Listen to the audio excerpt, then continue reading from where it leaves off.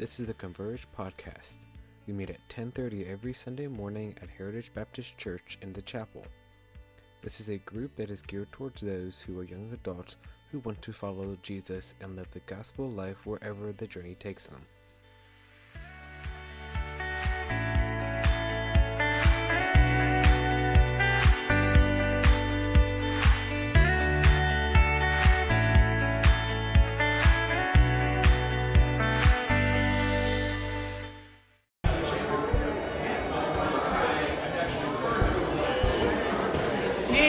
People! Welcome to Converge, everybody. Hey, if you are in the back, hello. I see you. Hello. Good to see you. Hey, everybody, come sit down and make sure you are sitting at a table with another person. Try to consolidate right over here in this little area. So if you are currently sitting at a table by yourself or only a few people, please move and find other people so that we can have some community. Am I right, people? Yes, that's good. We are seeking community. This is, in fact, a discipleship community. Okay? Hey, y'all, it's summer, right? I said it's summer, right? And this is a college discipleship community, right? Yeah. So during the summer, this is a lot smaller than usual, right? Right? Yeah. So that means we're not going to have any fun, right? No. Wrong. We are going to have some fun today, y'all. So, hey, so glad you guys are here. We're about to jump into a game. We are actually going to play a quick game of Pictionary. We're going to use this whiteboard, and we're actually going to do boys versus girls. Yeah. So, if you are a lady, let me hear you. Yeah. All right, hey, if you're a lady, come. Hey, everybody, come up to the stage. If you're a lady, come over here. But when you come on stage, don't kick this little mic. That's no. Ladies, come on, let's go. Let's go, come on. Hey, and if you're a man, let me hear you. Yeah. Okay, come on, hey, come on up, guys. Stay up on this side.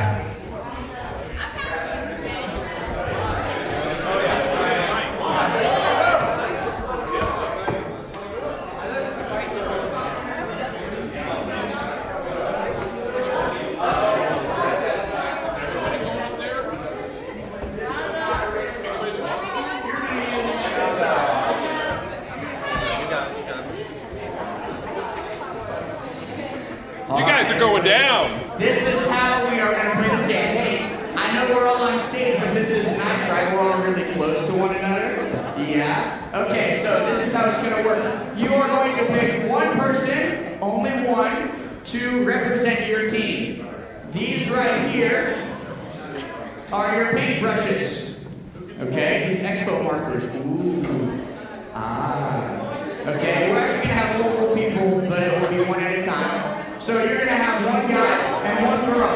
I am going to show both of you what it is you are trying to draw. Okay? When you get what you are trying to draw, you're both going to go back. We're going to have a countdown. 3, 2, 1. You're going to start drawing that thing.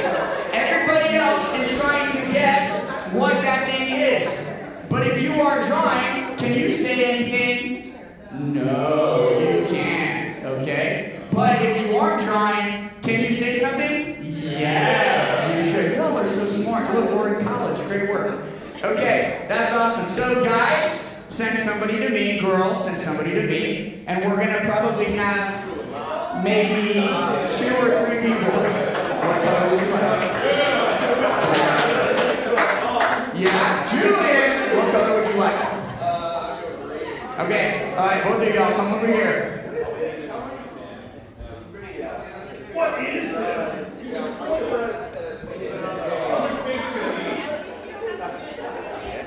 Julian, come here, bro. This is what you're drawing. Okay. How much space do you need? It's totally up to him. We'll see what he does. All right. Are y'all ready to play some Pictionary? Are you ready to have some fun? Yeah. All right, artists. 3, 2, 1, go. Banana. Let's go.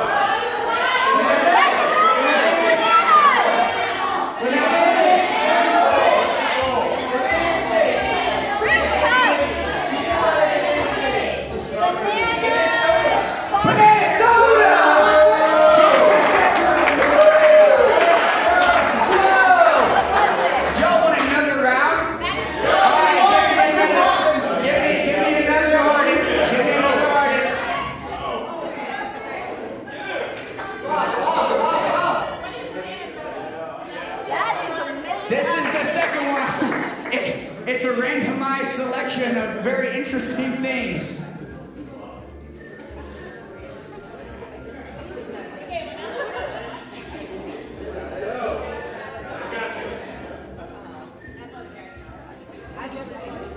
This is pretty tricky. We'll see if we make it. All right, Ernest, are you ready?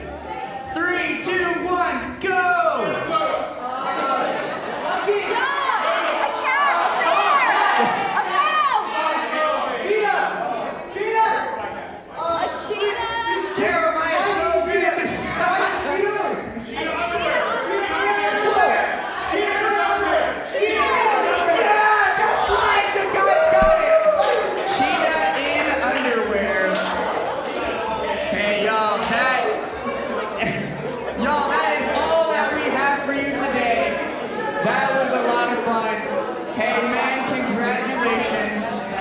Today.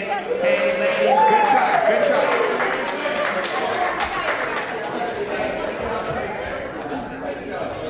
Oh boy.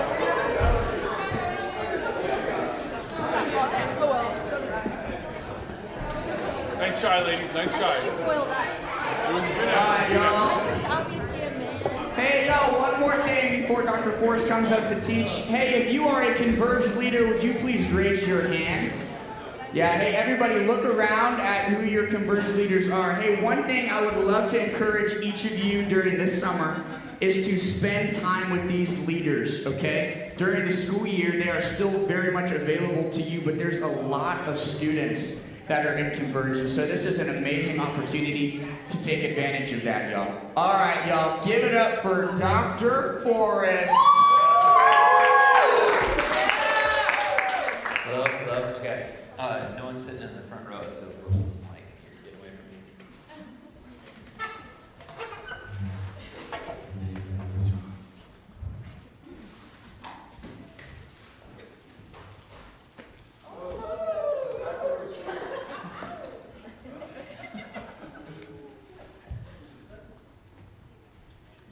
I am going to open in a word of prayer. Dear Lord Jesus, thank you so much for this time, place, and space.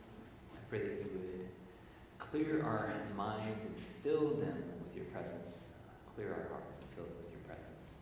I pray that we would be able to open your word today, and that we'd be able to see what you have called us to as we orient our hearts rightly. I pray that all of us here today, Lord, would seek in our lives to turn our hearts to you in worship and adoration and praise and thanksgiving.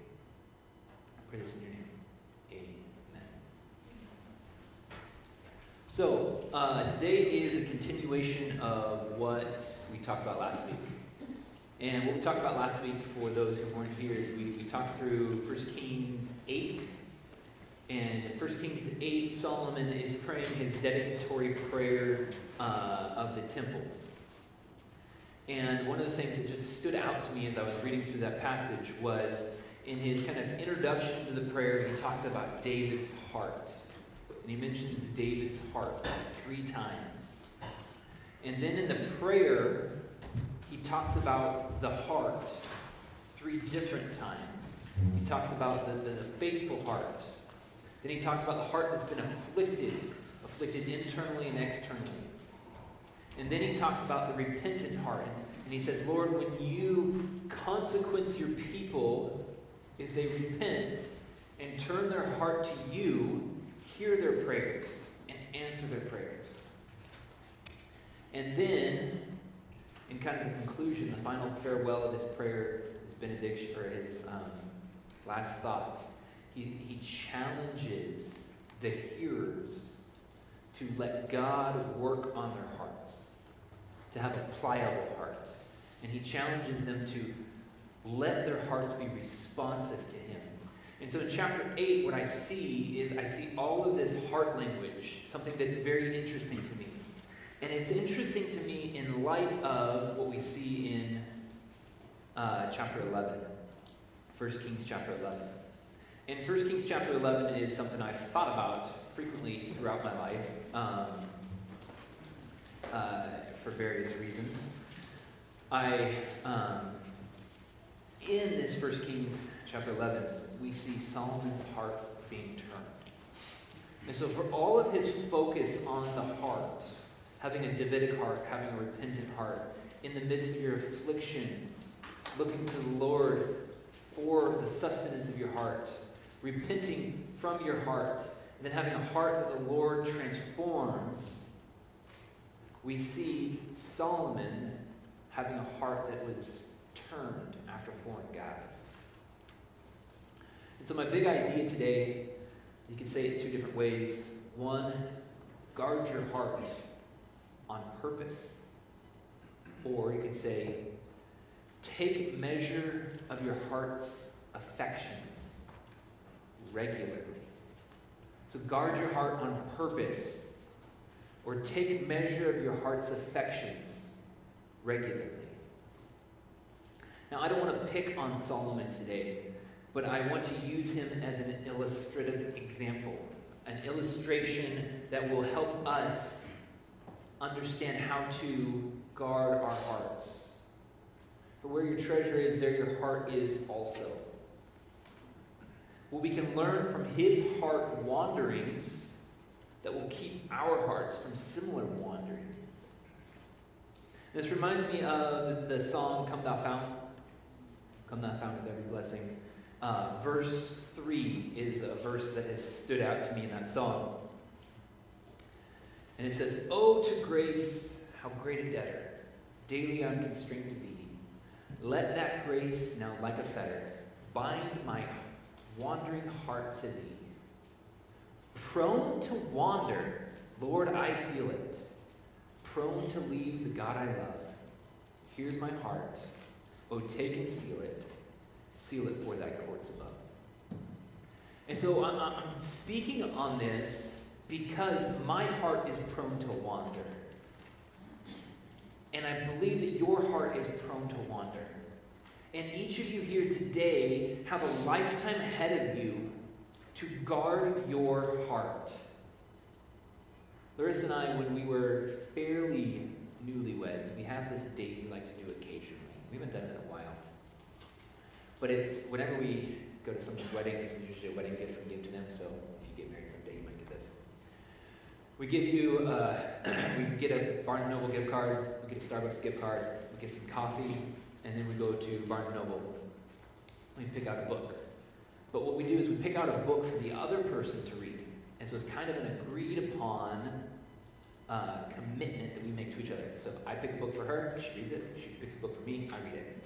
And what it does is it allows us as husband and wife to speak into each other about things that we know the other might need. And so we did this once, and she picked a book on money for me.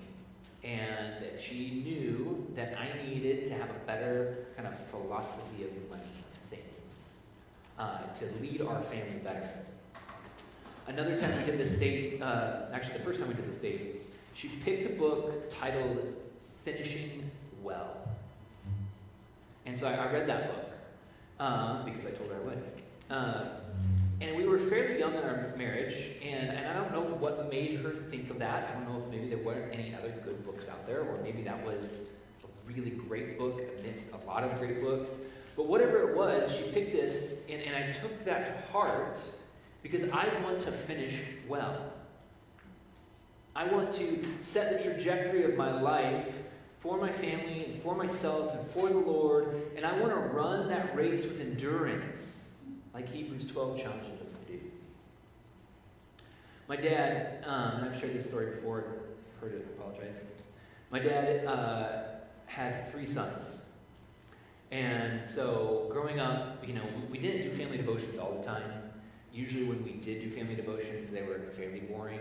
My parents would pray until we all fell asleep. But one of the things that they would do is family devotions consisted of the Proverbs. So my dad would read the proverb of the day. So he had 3 sons.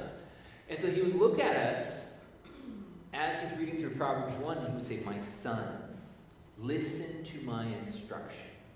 And chapter 2 says, "My son, listen to my instruction." And chapter 3 says, "My son, listen to my instruction." And 4 and 5 and 6 and 7, maybe 8.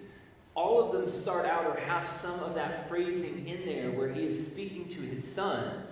And so my dad took that to heart, and he spoke to his 3 sons, saying, my sons, listen to my instruction. Get wisdom.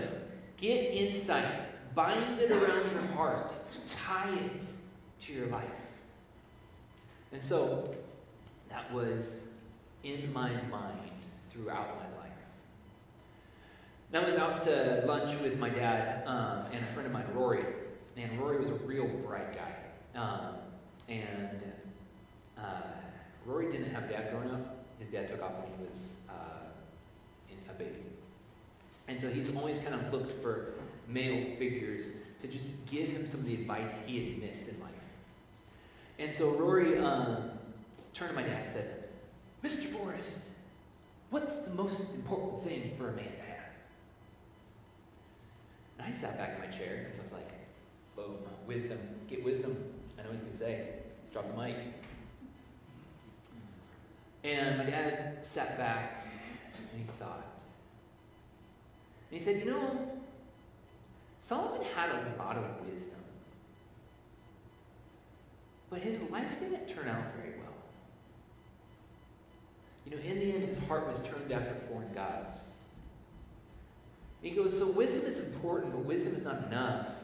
He goes, the most important thing for a man to have is faithfulness. I was like, I've never heard you say that, Dad. Out of all these times that we've talked about Proverbs and read Proverbs, you know, he saw something that I hadn't yet saw. And so what we're going to do today is we're going to be in 1 Kings 11, 1 through 9-ish. That's going to be kind of our cornerstone, and we're going to be jumping all over the place from there. And the purpose here is to look at the trajectory of Solomon and what set his trajectories. So something happened where Solomon in 1 Kings 3, he honors the Lord. And the Lord says, I'll give you whatever you want.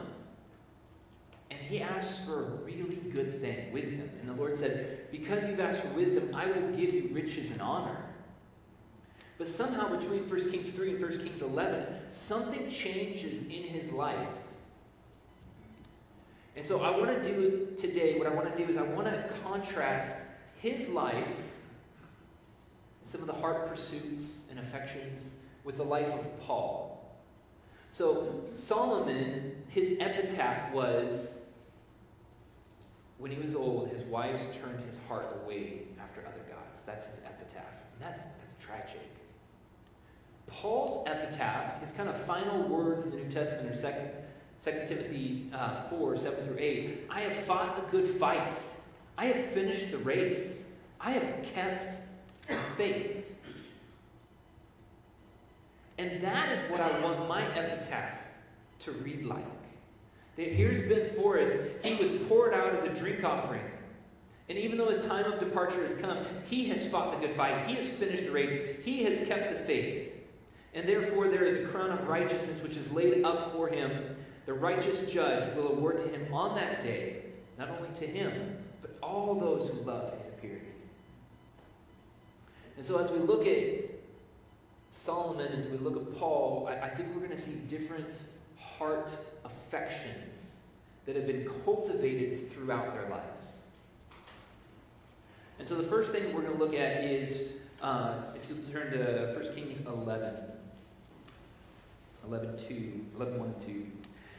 Now King Solomon loved many foreign women, along with the daughter of Pharaoh, Moabite, Ammonite, Edomite, Sidonian, and Hittite women, from the nations concerning which the Lord had said to the people of Israel, you shall not enter a marriage covenant with them, neither shall they with you, for surely they will turn your hearts after their gods. Now, there's a couple things here, but the first thing is this idea of this, you shall not enter a marriage with them. In Deuteronomy 17, we read of the rules that God has given to kings. When you enter the land, someday you're going to have a king. And in Deuteronomy 17, I think 2 or 7, it says, you shall not marry these foreign wives, these foreign women. But Solomon sees something very powerful here. That marriage can become a political alliance. And so for Solomon, we see him willing to bend God's rules, or outright break God's rules, for the sake of security and power. So the first point here is contrasting security and power in Solomon and security and power in Paul. And so in 1 Kings 4:26, we see Solomon. And it says that Solomon had 40,000 stalls of horses for his chariots and 12,000 horsemen. We see him going back to Egypt to buy these horses. We see him going back to Egypt in chapter 10 to get more chariots. And all of this is an attempt for him to solidify his kingdom.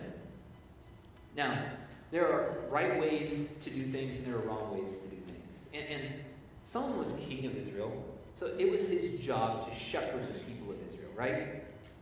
And so as a shepherd, his job was to protect them militaristically. His job was to protect their borders, to expand the borders at times. But God in Deuteronomy 17 says, do not go back and get a chariot from Egypt or horses. And what does Solomon do? He does, because to him there is more value in this power alliance, the marriage alliance, the militaristic strength, than there is in having faithfulness. Psalm 20 verse 7 says, some trust in chariots, some trust in horses, but we trust in the name of the Lord our God. As you compare Solomon to what happens later on in the Old Testament, his first tendency to go back to Egypt is a tendency that the other kings who are weaker replicate in greater amounts. Hezekiah turns to Tiglath-Pileser, the king of Syria. They turn then to Egypt.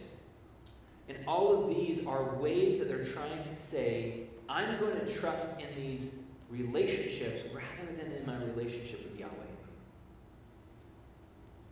Paul does something different. In Acts 16, Paul and Silas are being persecuted. But they refuse to use their citizenship for the sake of their good. Instead, they were willing to suffer the humiliation of flogging and imprisonment. Now, I think that looks a little bit like what Jesus did, right? On the cross. In Philippians 2, Jesus refused to say that equality with God was something to be grasped, but he took upon him the role of slave and the condemnation that came through crucifixion. So, Solomon, Paul, where do you get your security and what do you do for power? Where do you get your security? You know, as I try to personalize this, I think about my heart and I ask, where do I find security? Where do you find security? I'll be honest, I find security in my job. I got a job, I got a family. At the end of this month, actually twice a month, they're going to pay me a paycheck so I can take care of my family. And that's not bad, that's good. But there are easy times to make that my source of refuge and my security. Like, Lord, if something goes wrong, as long as I have a paycheck, that's okay. And that's very normal, I think, for a dad and a husband. But I also want to hold that open-handed and say, Lord, if you ever lead me somewhere else where my paycheck isn't as big or my 401k is not as strong, I trust in you. I want to be faithful even when the winds of change are blowing in my heart. I had a friend who's a pastor of a good-sized church in South Carolina, and he was trying to just be open-handed. You know, he said, when you're in your 60s, he goes, there's not a lot of things to give left to the Lord, in a sense. I have my career, I have my family, it's all gone. I've kind of set myself up. And he said there was this church that called him that wanted him to move to Minneapolis to be a pastor. And it was Minneapolis in 2020 that needed a pastor. And he just said, Lord, I do not want to do that. Because I am secure and safe. My deacons love me, my elders love me, my church loves me in South Carolina. It's just easy. But he just said, Lord, I will do this if you want. And in your life, how do you cultivate the heart posture that willingly holds up to the Lord what you think you find security in? The next section of this passage. Sex. Solomon turns to these women. He turns to them first, I think, out of political alliances, but lust is certainly in his heart. He had 700 wives who were princesses and 300 concubines. This is verse 3. And his wives turned his heart. For when Solomon was old, his wives turned his heart after other gods, and his heart was not wholly true to the Lord his God, as was the heart of David his father. For Solomon went after Ashtoreth, the goddess of the Sidonians, and after Milcom, the abomination of the Ammonites. So Solomon did what was evil in the sight of the Lord, and did not wholly follow the Lord, as David his father had done. Then Solomon built a high place for Chemosh, the abomination of Moab, and for Molech, the abomination of the Ammonites, on the mountain east of Jerusalem. And so he did for all his foreign wives, who made offerings and sacrificed to their gods. Sex is physical, but it is also heartful. And so for him, what might have started as just this kind of lust of his eyes became a heart that was led to the slaughter. So Proverbs talks about not walking down the path of the prostitute because you're being led like a pig to the slaughter.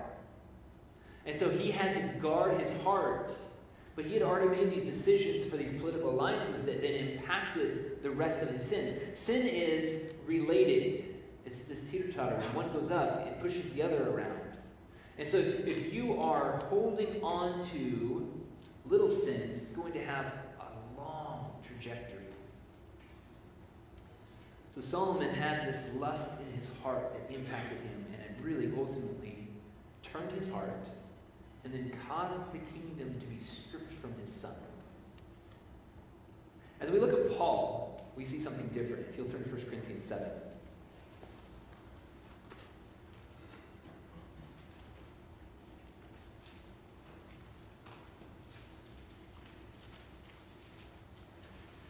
Corinthians 7, verse 2. But because of the temptation to sexual immorality, each man should have his own wife, and each woman her own husband. Verse 6. Now, as a concession, not a command, I say this. I wish that all were as I myself am. But each has his own gift from God, one of one kind and one of another. To the unmarried and to the widows, I say it is good for them to remain single, as I am. But if they cannot exercise self-control, they should marry, for it is better to marry than to burn with passion. So we see the dispositions toward sex differently in Solomon and Paul. Solomon says, more. I mean, unending wars. And Paul says, I can fight this, and this is good. Now, for most of you here, you're in college, this is a season that you were in where it asks for celibacy. Holiness of heart and mind. In our culture, most of you will someday find a spouse. And I'll tell you what, it's awesome finding a spouse. Especially when you find one that's good that I found. I hope that all of you enjoy what the Lord has given you in the future. But now is the time to set up heart disciplines. Because where your heart is, where your treasure is, there your heart is also. But where your heart is, there goes your future. And so what you're going to be cultivating now is going to have implications in a marriage. Now, I don't want to shame the struggle and the fight against lust. Romans says that there's no condemnation for those who are in Christ Jesus. But there's also an expectation towards the fight for holiness. And so I would challenge you to measure the disposition of your heart. Based on your measure, set your trajectory rightly and wisely. Rightly equals worshipful and to a greater beauty. So as you set the trajectory of your heart, set it upon something better. Wisely. Use what the Lord has given you to fight. And the Lord has given you a body here of men and women who can encourage you. He's given you different types of accountability depending on the challenges or the struggles. And so rightfully and wisely. So rightfully is worshipfully, and wisely is using the resources at your disposal. Piper, in a book he writes, is telling the story of a pastor who struggled with pornography addiction for a long time. And this pastor had wrestled with it for years and years and years. And he writes this, that nothing worked in his fight against this sin. Until one day he realized that blessed are the pure in heart, for they shall see God. And then this pastor writes, the thought hit me like a bell rung in a dark, silent hall. So far, none of the scary negative arguments against lust had succeeded in keeping me from it. And I think here it's a valuable tangent that shame is not the best tool to fight against lust. Guilt is not the best tool to fight against lust.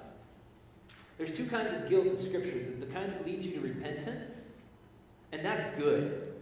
But then there's a kind of guilt that is used as a bludgeon by Satan to keep you in chains when you've been set free, according to Romans 8:2-3.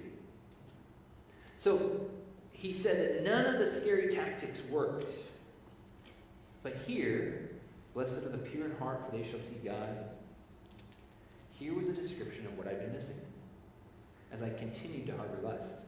I was limiting my own intimacy with God.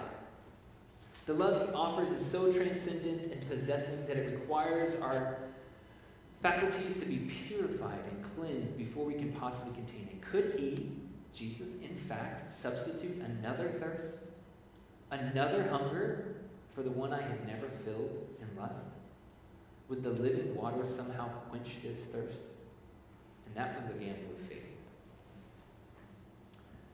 When one of our kids was little, they would have some nightmares. And it always made me chuckle at what could cause nightmares among kids.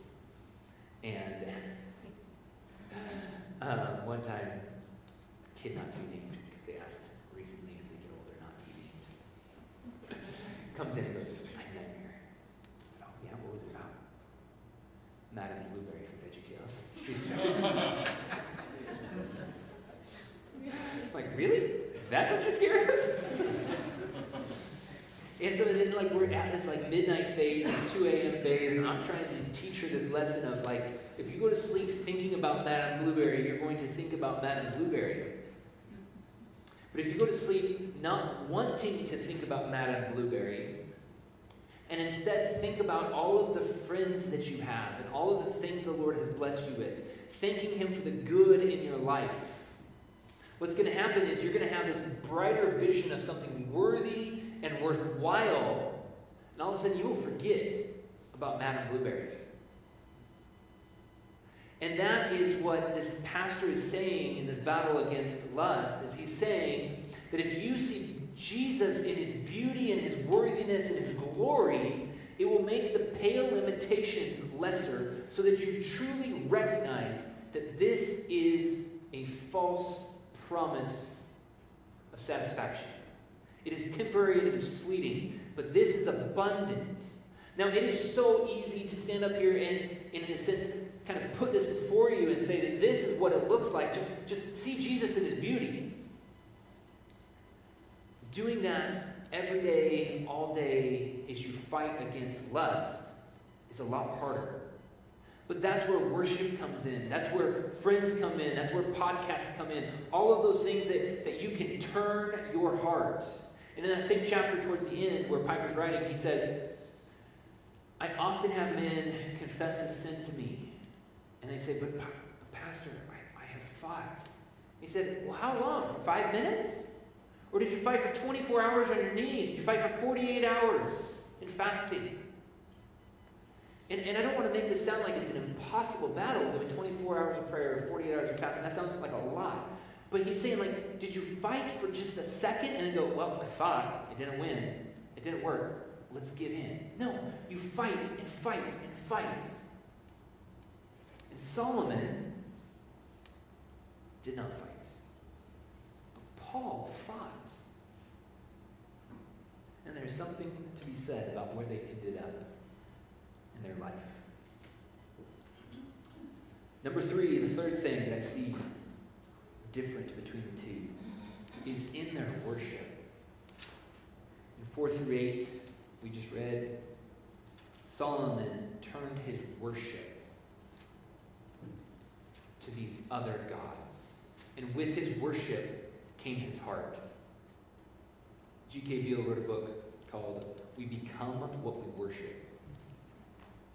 And it's a worthy read if anybody wants to read it, or it's a worthy podcast to download because he's interviewed on several podcasts about it.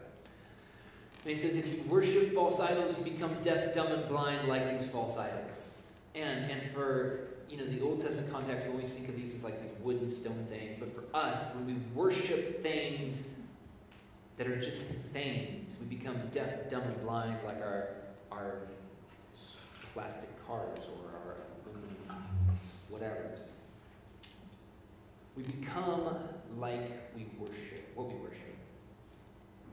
And so for Solomon, what we see in his worship is we see him starting well in 1 Kings 3:3.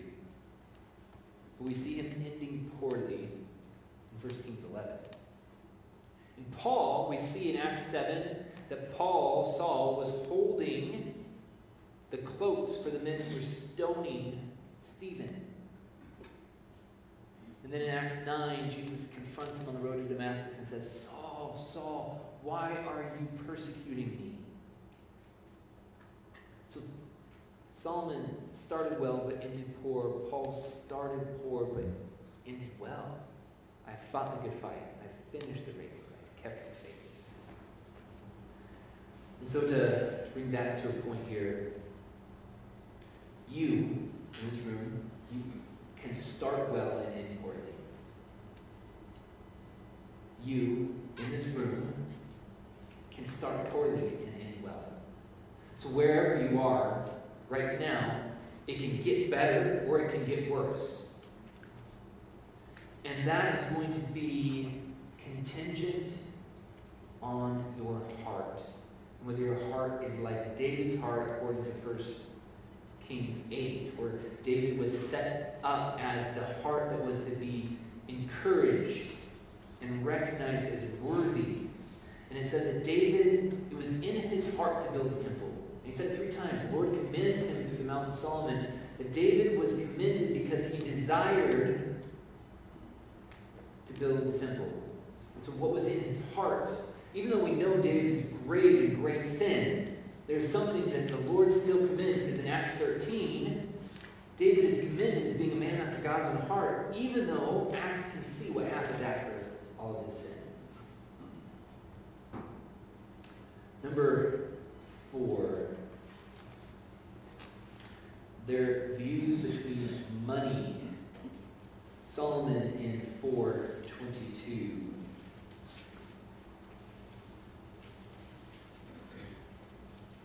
Solomon's provision for one day was 30 cores of fine flour and 60 cores of meal, 10 fat oxen, 20 pasture-fed cattle, and 100 sheep, besides deer, gazelles, roebucks, and fatted fowl.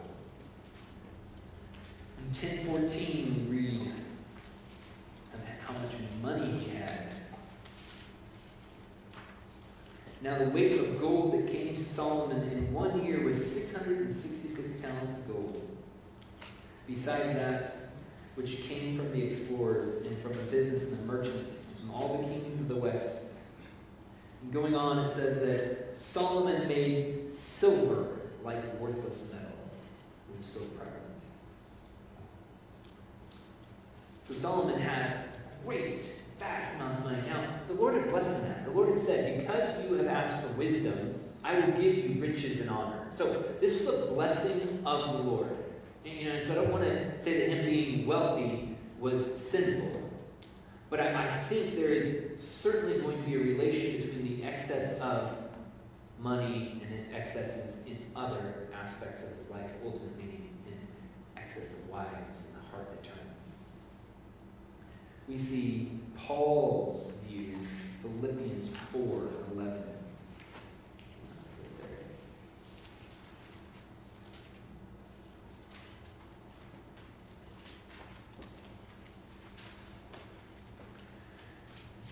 He says, not that I am speaking of being in need, for I have learned in whatever situation I am to be content. I know how to be brought low, and I know how to abound. In any and every circumstance, I have learned the secret of facing plenty and hunger, abundance and need. And then 4:13 tells us what that secret is. I can do all things through him who strengthens me. So 4:13 is contingent upon our understanding of 11 and 12. That Paul is saying, I've learned the secret of contentment. For anybody who wants a challenging read sometime, Jeremiah Burroughs wrote the book, The Rare Jewel of Christian Contentment. And it's a great book. And he uses, and this whole book is based on 11 and 12. I know how to be brought low, and I know how to abound in every circumstance. I've learned the secret of facing plenty and hunger, abundance, and need. And so what we see is we see that Solomon just had more and more and more and more. And Paul said, when I have more, I rejoice because I can have more in Christ who strengthens me. Paul says that. But Paul also says, when I have need, I know the secret. I can do this because Christ strengthens me. So whether I'm poor or whether I'm rich, it doesn't change who I am and my identity. I can do all things through Christ who strengthens me. And so in all of these areas, and I think there are more you could look at. I think you could look at how Paul approaches knowledge, what he knows and what Solomon knows. So Solomon, I think there's a glimmer of pride, and when the Queen of Sheba comes in and kind of just says, wow, you're amazing. And when Paul says to the church in Corinth, he says, I know nothing but Christ and Christ crucified. And I think you look at their tables, what they eat, and compare that. So I think there's more here to look at. But I kind of want to wind this down. I want to ask a couple questions that are fairly obvious to ask after all this. Number one, what did Solomon worship? And then what happened to his heart because of his worshiping? Number two, what did Paul worship? And what happened to his heart because of what he worshipped? Number three, what do you worship? And what happens to your heart because of what you worship? I am going to close in prayer. And I have several verses that I'm going to read as I pray. And so I encourage you just to close your eyes and think about these scriptures, but pray these scriptures as I'm praying them for you. And we'll be done. For Samuel 16:7, the Lord said to Samuel, do not look on his appearance or the height of his stature, because I rejected him. For the Lord sees not as man sees. Man looks on the outward appearance, but the Lord looks on the heart. Lord Jesus, I pray that you would look upon each heart here, and in your grace, I pray that you would show us where our heart is, what our heart is attached to, what affections our heart longs for. And I pray that as you show us that, Lord, we would grow in gracious adoration and appreciation for the conviction of your Spirit And I pray that as you look upon our hearts, that you would see our desire, regardless of our temptations and our sins and our proclivities, that you would see our desire to lift up holy hands and worship to you. And for every heart that is battling supremacy of desires, disordered loves, or ordered loves, I pray, Lord God, that you would help us to love rightly. Psalm 19:14, let the words of my mouth and the meditations of my heart be acceptable in your sight, O Lord, my rock and my redeemer. Lord God, I pray for my heart, that what I think about, the meditations of my heart, I pray that they would be acceptable to you. I pray that you would train my heart to meditate well on the truths and the beauty and the glories of Jesus. And I pray this for all of these friends here. Psalm 26:2. Prove me, O Lord, and try me. Test my heart and my mind. Lord, I pray that you would test my heart and mind. And that as you do, Lord, I would come up measured in obedience. However that testing goes, whether it's a challenge to give up security or what I think I find security in, a challenge to give up temptations or sins which I have clung to so closely. Lord, I pray that I would measure up to your expectation, and wherever I fall short, Lord Jesus, I pray you would make the lacking, that you would bring me up in maturation and obedience and faithfulness.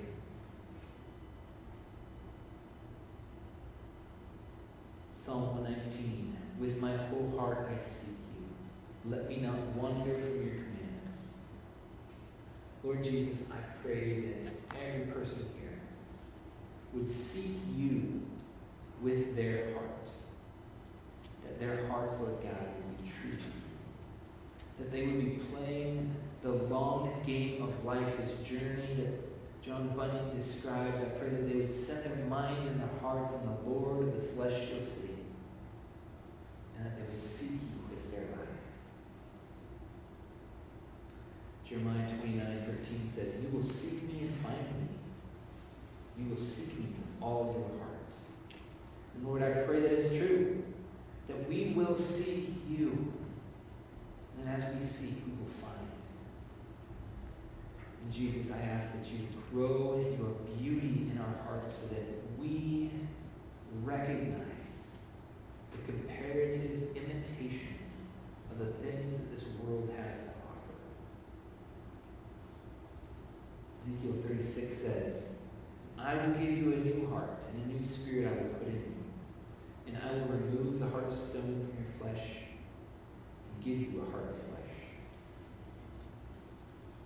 Lord, I ask that you would continue to operate on our hearts. Continue to work and soften and make malleable the hearts that we have been given in Jesus as we have been justified by faith.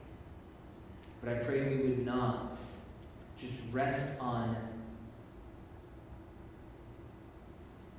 we would not rest, that we would seek to daily conform our hearts to you. But in that confirmation, Lord God, I pray that we would rest in you and upon what you have done and accomplished. Let us wrestle with the pursuit of sanctification, but let us wrestle restfully, because you are the one who accomplishes in us.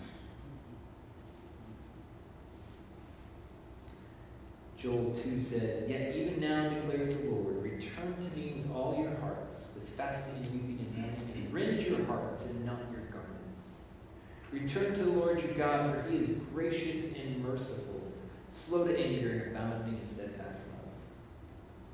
Jesus, for all of those who are wrestling with sin and temptation, I pray that you would help them return to you. That you would give grace upon grace as they do. That you would fill their cup overflowing with your gracious and merciful, steadfast love. And Lord, I pray that we would love you with all of our heart, with all of our soul, with all of our mind. I pray this in your name. Amen.